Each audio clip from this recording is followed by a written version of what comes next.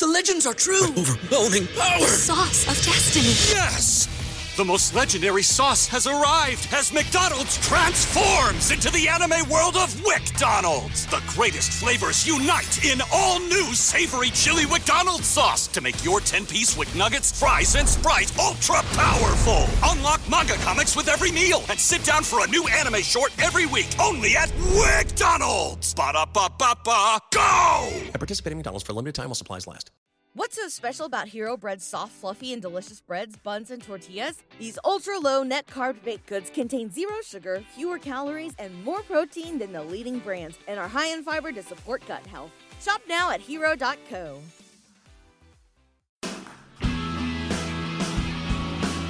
Welcome to 3 Yards Per Carry, a podcast covering the Miami Dolphins and the NFL. Now, here's your hosts, Chris, Alf, and Simon. And we're on, and welcome to a special edition of 3 Yards Per Carry. I'm Alfredo Arteaga. I have Simon Clancy here. He's actually playing golf while he's doing this podcast, by the way. That is commitment. That's all I'm going to say. Yeah, and we have Chris Kaufman, of course. And we are brought to you by ShipYourCarNow.com. These guys can move your car, boat, RV, motorcycle, or equipment anywhere you need in the world. Are you a business owner and need to ship freight or machinery? Call them now. Moving away to college or just leaving the state? Don't drive your car there. Ship it there. Call our friends at ShipYourCarNow.com. Here is the number, 1-800-264-4644. One more time, 1-800-264-4644. Or, of course, visit them at ShipYourCarNow.com/5 reasons. Don't forget to mention 5 reasons when you give them a call. There is no job too big or too small. Give them a call and see what Ship Your Car Now can do for you. All right. While Simon is golfing, I'm going to ask Chris this question. Christian Wilkins, we talked about him 6 months ago on this podcast. We were all for him then. Are we still for him now? I think, of course, you have to be for him because he's a good player. So, once you get it past a certain stage in the draft, and I don't know, for me, it was somewhere around when Ed Oliver went off to the Bills. It's 6 of one, half dozen of the other. I think there's a lot of the talent that are available. There's nobody there that sticks out like a sore thumb. Aside from one guy that we all talked about a couple of times, in Jeffrey Simmons of Mississippi State, who went off a few picks later to the Tennessee Titans. And every team, every person really gets to make their decision about whether they're accepting of his past and his rehabilitation from that incident that happened in high school. Everybody gets to make that decision, and the Dolphins made the decision that they just didn't want much of a part of it. I think they also probably made the decision that they didn't want a part of the injuries. A few things that kind of gave me a little bit of pause with him was finding out that he also had a meniscus tear that came along with the torn ACL, which is common. It's not uncommon, but that it sort of might complicate the ACL recovery. And then the other thing, he had shoulder surgery a year ago. So this is a guy that's not necessarily new to injuries, although I do think in the end, 2020 and beyond, who's going to be the superior player? I think probably Jeffrey Simmons, but I think Christian Wilkins is going to be a very good player, and I can't fault them for going in that direction, with a sort of a safer idea or safer pick, who also could be. I mean, this is a coin flip. Anytime you think you're certain and that you know exactly what these talents are going to be, that's when you know you're going to be wrong. So I think that this is a good player that Miami picked. Obviously, a dynamic personality. Obviously, a good locker room guy. So I don't see anything to be unhappy about. Simon? Yeah. I may have to pause in a minute. Par 3, 186 yards, 7-iron in my hand. But listen, 3 months ago, during the national championship game, I tweeted that Christian Wilkins was a grown-ass man and the Dolphins should take him at pick 13. And I've long been an advocate of his. I was happy when he was on the board. He was, along with Josh Allen, my favourite player in the draft. And I thought it was just a terrific pick. There was rumours today of a potential trade down. with the Eagles. The Eagles looking to come up for Wilkins. And I just think the Dolphins just didn't want to lose a value player. Chris Greer talked in his pre-press conference about having 5 players with the grade that, with 5 defensive linemen essentially that they were after, and Wilkins is one of those 5. I don't think you can miss on him. Just a great personality, and as we've said a number of times, you turn on the tape, somebody that got better every year that he was at Clemson. You could see that on film. He's not massively strong. He's not Dexter Lawrence strong, but what he is ridiculously quick. A great stunter, and that's going to be key in our defense. And I also mentioned last night whether or not he'd be like the Trey Flowers type. Obviously, they're physically different, but in terms of the quickness, the ability to stunt, the love of football, the discipline, I mean, he is an absolute football maven. He loves the game, absolutely loves it. Eats, sleeps, drinks it. And he is going to be a terrific player for a long time. Second most stops behind the line of scrimmage, second most stops at the line of scrimmage in college football last season. And you look at the difference between Flowers, 30 pounds difference, but combine numbers, they pretty much, I think Flowers was a 492, Wilkins was a 503. They did a 440 and a 434, 20 short shuttle, 28 reps on the bench. You're going to see him moved around from 0 to 3 to 5 technique. He's going to play inside, outside. He's also probably going to play some fullback and even short yardage running back, and just be a great team leader. He's a terrific kid. I couldn't have been happy with the pick, really. Yeah, I'm with you. I'm with both of you. We talked about it way back when, and nothing's really changed since then. He's going to be a really good player for us for a very long time. He was one of 3 guys that in the combine cheat sheet, it's odd that it'll mention it, but on the combine cheat sheet, he was one of 3 guys that was mentioned as being versatile enough to play from 0 to 5 technique. The other 2 were Jeffrey Simmons and Ed Oliver. So, yeah, I think we got a versatile, long-standing player for us for at least, as long as we want to keep paying him, past his rookie contract. So I'm excited about the pick.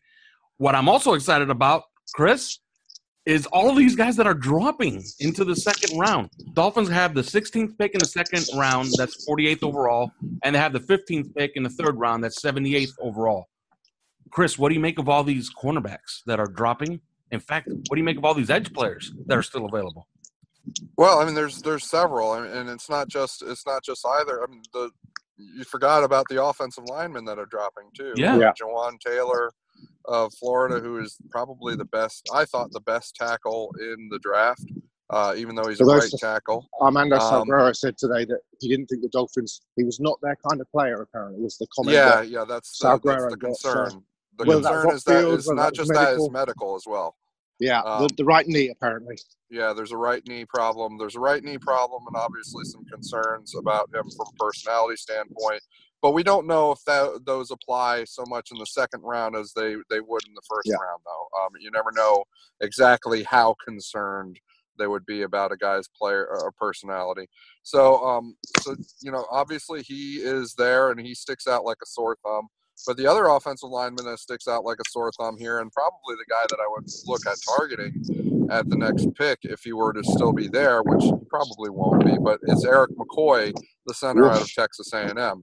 I mean, you look at what the Jets and the Bills did by taking Quinnen Williams and Ed Oliver, and obviously looking to wreak havoc on the interior of the offensive line. I joked about it last night after they had taken those guys that the Dolphins might respond simply by taking Jonah Williams to try and directly counter that.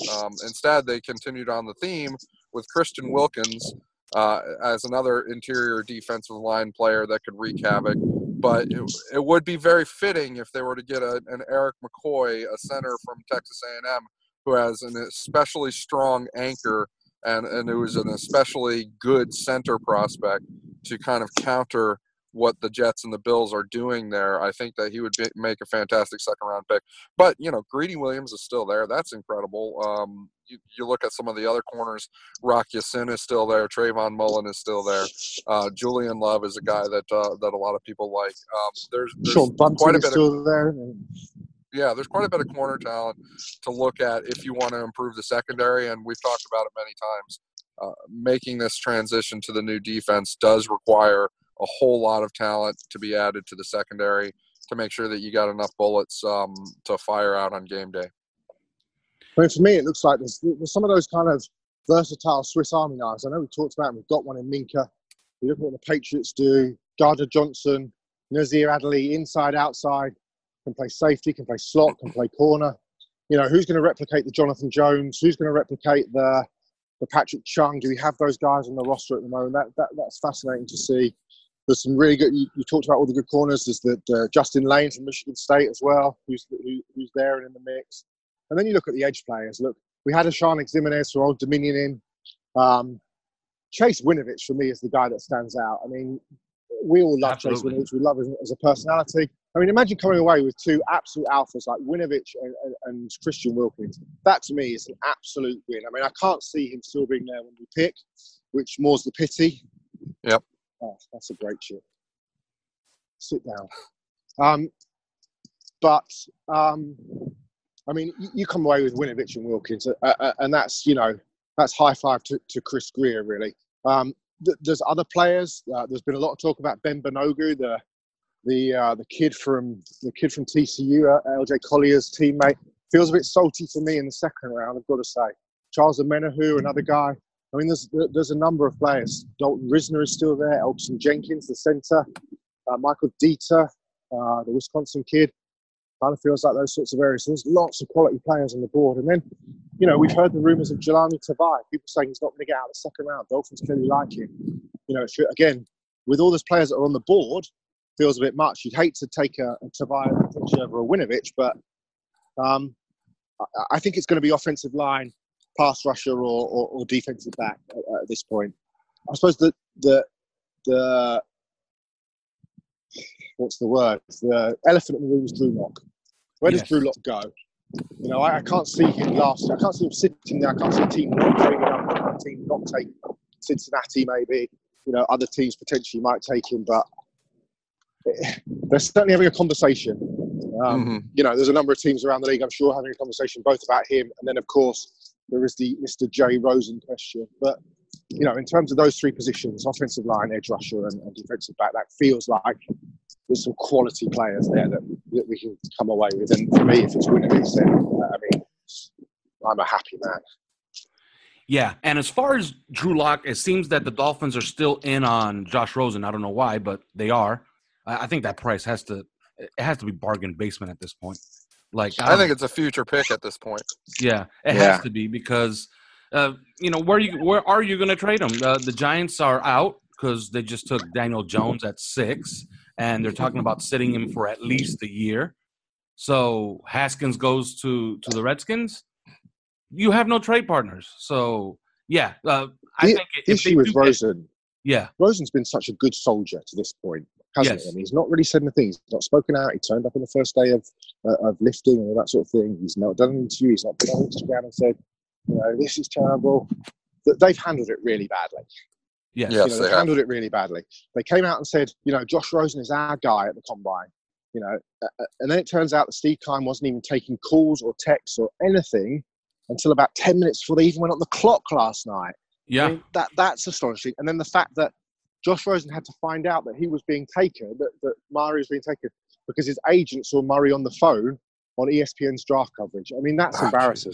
19 minutes later, Cliff Kingsbury calls him to tell him what's going on. I mean, that's just so badly handled. And whatever we think of Josh Rosen, in terms of his ability or otherwise, that's just really poor. And to me, Steve Keim, that's just a terrible look for him. I mean, a terrible look. I certainly wouldn't want to trade our second rounder. And again, it goes back to what we said on the pod the other night. The scheme, the spectre of Tua, the spectre of those guys hangs over it. It would feel more comfortable if he wasn't there. But for me, I mean, just the whole situation has been just terribly badly handled. I think the reality is Steve Keim is not showing himself to be a very good GM. And Cliff Kingsbury, we've talked about him as a coach. I like him as an offensive coach, as an offensive coordinator, but let's be honest, he couldn't even win in the Big 12 with Patrick Mahomes as quarterback. No. Absolutely. So I mean, if you look at those two, it's not looking great for them, and yet they're going to come out smelling like roses because in the end, it's all about the quarterback, and they just got a hell of a quarterback in Kyler Murray. So but they've handled this really poorly. It's not surprising that they've got no leverage whatsoever with Josh Rosen at all. And now they've And all just got to accept whatever teams decide. I mean, it may not just be Miami. I could also imagine the Chargers being involved. I can imagine the Patriots. The Patriots kind of monitoring the situation. But at this point, all of those teams know that the Cardinals don't have any leverage, so all of them are collectively going to bid them down because they're not in a hurry. They're not in a hurry to get Josh Rosen. And all these guys, these kind of, the sources that Steve Keim uses to disseminate information, every team has them, to disseminate information around the media and out to the general public, was saying that, we're just going to keep Josh. It's going to be an open competition. Come on, it's not going to be an open competition. Yeah, well, they didn't consult Josh on that. On a kid, exactly. You can't expect Rosen to, that's terrible. Then you heard that, we're going to hold on to him till August, till there's an injury. What? So you've treated the kid so badly, and then you're going to ship him off to let's say Minnesota, because Kirk Cousins breaks his leg, and you're going to give him 3 weeks to learn a roster and say good luck with it, buddy. I mean, 3 weeks to learn the playbook and say good luck with it, buddy. I mean, like we said, whatever you think of Rosen, it's been horrendously badly treated. And to me, Steve Keim, who's done a very good job in rounds 2 and beyond, but you look at that. And I hadn't actually realised it was so bad. You look at that statistic of the first-round players that he's picked over the past 6 or 7 years, and this is a litany of terrible misses. DJ Williams, Robert Nkemdiche, Hassan Reddick, Dion Buchanan. I mean, there was 6 or 7 players in a row. And you just think, you've already admitted by taking Kyler Murray that what you did last year was bad. I mean, staggering. Well, if the Dolphins want Drew Lock, I think they have to take him here because I think the Raiders are in play and all those other teams that have older quarterbacks got to start thinking about Drew Lock as well. So let me ask you this, Chris: Rosen at a reduced price, or Drew Lock here in the second round, or none of the above? Well, I'm tempted toward none of the above, but I will. It's a great question. I will say this about Drew Lock, and Simon, we were actually talking about this, and I remember saying this specifically to you, that it sucks that Drew Lock has to be a first-round pick because this feels like a guy that you take a second-round flyer on. Yeah, he didn't say that. He didn't say because he's got an amazing arm. He's got amazing arm talent. And you know what? For all that people that we can criticize the details of the game and the problems that he has with some of the details of the game. He was a highly efficient player in 2017. He was still pretty good in 20. In fact, if you look at, obviously they went to a new system and there was a transition period in the new system. But if you kind of break the season down into first half, second half, between the transition to the new offense and then what he did in the latter half of the year, he was a good he was a top level efficiency quarterback. Yeah. From an analytics standpoint, he checks out. From an arm talent standpoint, he checks out. He's got the speed and the athleticism and all these things. It's a lot of the details and a lot of the nits that you would have with mental. It's all mental. Yeah, mental stuff. And quite frankly, I mean that stuff is what I would criticize on Josh Rosen at this point in his career as well. Yeah. So I think that this is a good player that to take in the second round and take a gamble on. And but again, I would look at him that way. Yeah. Doesn't the spectre though still? Yeah. I mean, because doesn't it hang over us? It does. It does. Because we talked about this on WhatsApp last night, didn't we? That if Tua wasn't there, Dwayne Haskins feels much more comfortable when he was on the board when we were on the clock. It's there's just the sense that something different's coming down the pipe. Although Dwayne Haskins, how fat did he look? Too comfortable last night. Right, and charging $50 a go for his draft party. I mean, that's not a good look either. I mean, less of a good look was the fact that he looked like he'd eaten, Eli Manning, but he got through this pro day. I swear he's been on like a donut diet since then. Like the pressure's off. He's a big human being. Yeah, and he looked like he'd put weight on since his pro day. Oh, absolutely. And not just a little bit. He starved himself before the pro day to get into a good physique because he got criticized. Shape. Yeah, and he's been on the Dunkin' Donuts diet. Yeah, as a result, at his pro day, I mean, he was doubled over like he'd run a marathon only 5 minutes into the throwing session. I mean, it was pretty bad. I know people criticize me for making a big deal of something so trivial, but the path, and we do have to address the Dwayne Haskins thing. our listeners will want that. But I mean, the path that he's been on, if you look at what he did in 2017 and the way he was in 2017, he was slimmer, he was quicker, he had more athleticism. And then you fast forward to 2018, he was bigger and much slower in 2018. And then he shows up to the NFL Combine. He clearly had bad weight on the Combine and took criticism for it, and he was really slow. And so between the Combine and his pro day, he looked like he starved himself in order to get into a better physique for his pro day. And then as a result, at his pro day, he's like sucking wind. It was literally, I counted, it was 5 minutes into the throwing session. Incredible. And so 5 minutes into the throwing session, he's already looking like he's winded. And I know that he wasn't that way during the games at Ohio State. There's a path here. He gets done with the pro day, and now he shows up at the draft itself. And he, like you said earlier, he looked like he ate Joe Theismann before he put on that Redskins hat. I mean, it's a concern. And this is something that I think the Redskins are actually going to battle with him going forward. Like, they're going to have to, they're all going to have to figure this out and say, is this a problem for you? And because it is kind of a little bit of a problem for me. Joe Shad posed a question last night that Christian Wilkins will always be, his career arc will always be measured against Dwayne Haskins. Is that fair on Christian Wilkins?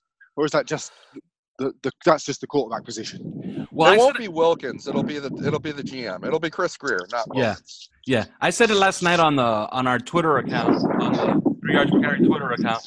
I said that whoever we choose to be our quarterback going forward is always going to be compared to Dwayne Haskins. Yeah. So we better hit on that one, because if not, if we don't, as long as it's equal. If it's not equal, I think Chris Greer down the line probably has to answer for it. But yeah, back to Drew Lock. Absolutely. Unless something insane happens. First of all, I don't know what's going on with Jawaan Taylor, but like if he's there in the second round, staring us in the face at 48, like, what are you going to do? You just going to pass on him again? That'd be a good pick. That'd be an insane pick. So, yeah, you got to take him. So unless we're blown away with maybe Greedy Williams being there, maybe Jawaan Taylor being there, Chase Wood. Oh, I think Eric McCoy as well. I mean, you deserve Eric McCoy also. Some big boys just got added to our division. That Ed Oliver to oh my God, that was bad. Okay, that was a rough pick. That was a rough stretch. Yes, it was. So yeah, unless we're absolutely like blown away, I guess Drew Lock. That is a good flyer to take, especially in the second round. Well, all right, guys. Simon, give me your targets for 48 and 78. Okay, 48. It's got to be Chase Winovich for me. He's on the board. You can play. You can move him around like Kyle Van Noy. He can rush the passer. He can, he can drop back in coverage. He can chase back down the field. He's a 100% effort guy. Great personality kid. That would be my target there. And I think the best available offensive lineman, I think. Does Elton Jenkins fall? Does Michael Dieter there? I know they like Connor McGovern. I'm thinking that's probably the way that you go. Defensive back, Sean Bunting. One of those guys, Trayvon Mullen, would be nice. But I think, for me, Winovich is the target. I mean, if you come away with Winovich and or Chauncey Gardner-Johnson, then I'm a very, very happy man. You have to look at Jawaan Taylor and Greedy Williams and see if they fall. I think either one of them would make an excellent pick if there weren't these kind of, or at least with respect to Jawaan Taylor, if there weren't concerns around him. He could slide right into right tackle and play. I mean, hell, Laramie Tunsil already wants him. So I think that would make a pretty good pick. But my sense is that they're going to be gone. I think that Chase Winovich is going to be gone too. But I've got about 6 players that I'm looking at that I'm like, well, maybe one of them won't be gone. And the rest of them would include a guy like Eric McCoy of Texas A&M, who could help combat this addition of beef to the AFC East that happened last night. But also in the secondary, we talked about, multi-tool players and guys that can be moved around. You mentioned Chauncey Gardner-Johnson, but the other guy is Juan Thornhill. The most athletic safety in the draft, who also is a ball hawk and intercepted like a million balls at his school, or in his defense. And he's a multi-tool. That's what he is. He moved all around the defense and played all these different kinds of coverages and all these different positions. And I think that he can play deep center. He's got the speed to be relied on in deep center. I think that he could play up toward the line of scrimmage. I think that he can play anywhere. My eyeballs would be on him for now, as well as a guy like Chauncey Gardner-Johnson and Greedy Williams, and then the offensive lineman Jawan Taylor and Eric McCoy. I would keep looking at those guys, and then Chase Winovich also among them. So those 6 guys, maybe all 6 are gone, but I have a feeling that one of them might still be there. If they're gone, you could start to look at Cody Ford. I mean, Cody Ford is still available. I like him a lot. You could also start to look at some of these linebacker converts. You mentioned that this pick might feel a little too high for like a Jelani Tavai, but maybe not. I mean, this is a guy that fits the best into the position that we know that Brian Flores needs to fill in this style of defense, and we don't have it. So I would start to think about those guys, and that's where my focus is right now. I absolutely agree, and I'm with Simon. Chase Winovich here at 48 makes too much sense. And you look at all these cornerbacks that are dropping, it's almost like we can't screw this up. Like we're gonna get a good defensive back. Like it's almost impossible to miss, really, at this point. Of course, we have to watch them play, and if they're not good, they're not good. But as far as prospects, you really can't miss. Like what? DeAndre Baker's the only one that went off the board. Yeah. So if you want a top cornerback prospect, you're gonna get one. If we can manage to pull off something like Chase Winovich at 48 and Trayvon Mullen at 78, wow, what a draft for Chris Grier if he could pull that off. Boys, I just want to mention one other name.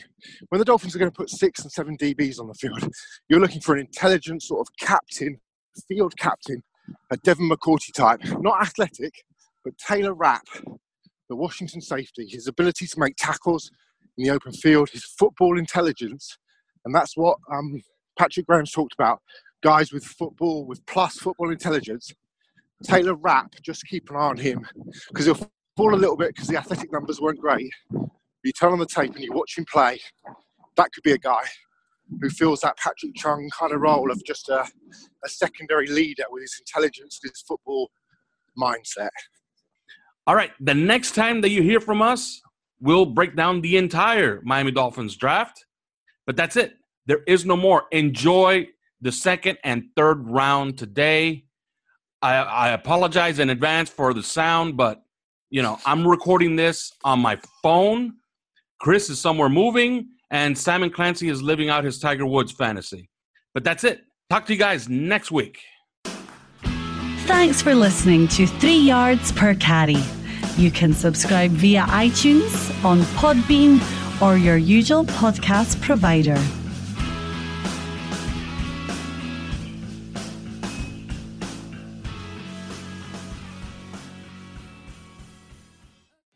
What's so special about Hero Bread's soft, fluffy, and delicious breads, buns, and tortillas? Hero Bread serves up 0 to 1 grams of net carbs, 5 to 11 grams of protein, and high fiber in every delicious serving. Made with natural ingredients, Hero Bread supports gut health, promotes weight management, and helps maintain blood sugar. Hero also drops other limited edition ultra-low net carb goodies like rich flaky croissants and buttery brioche slider rolls. Head to hero.co to shop today.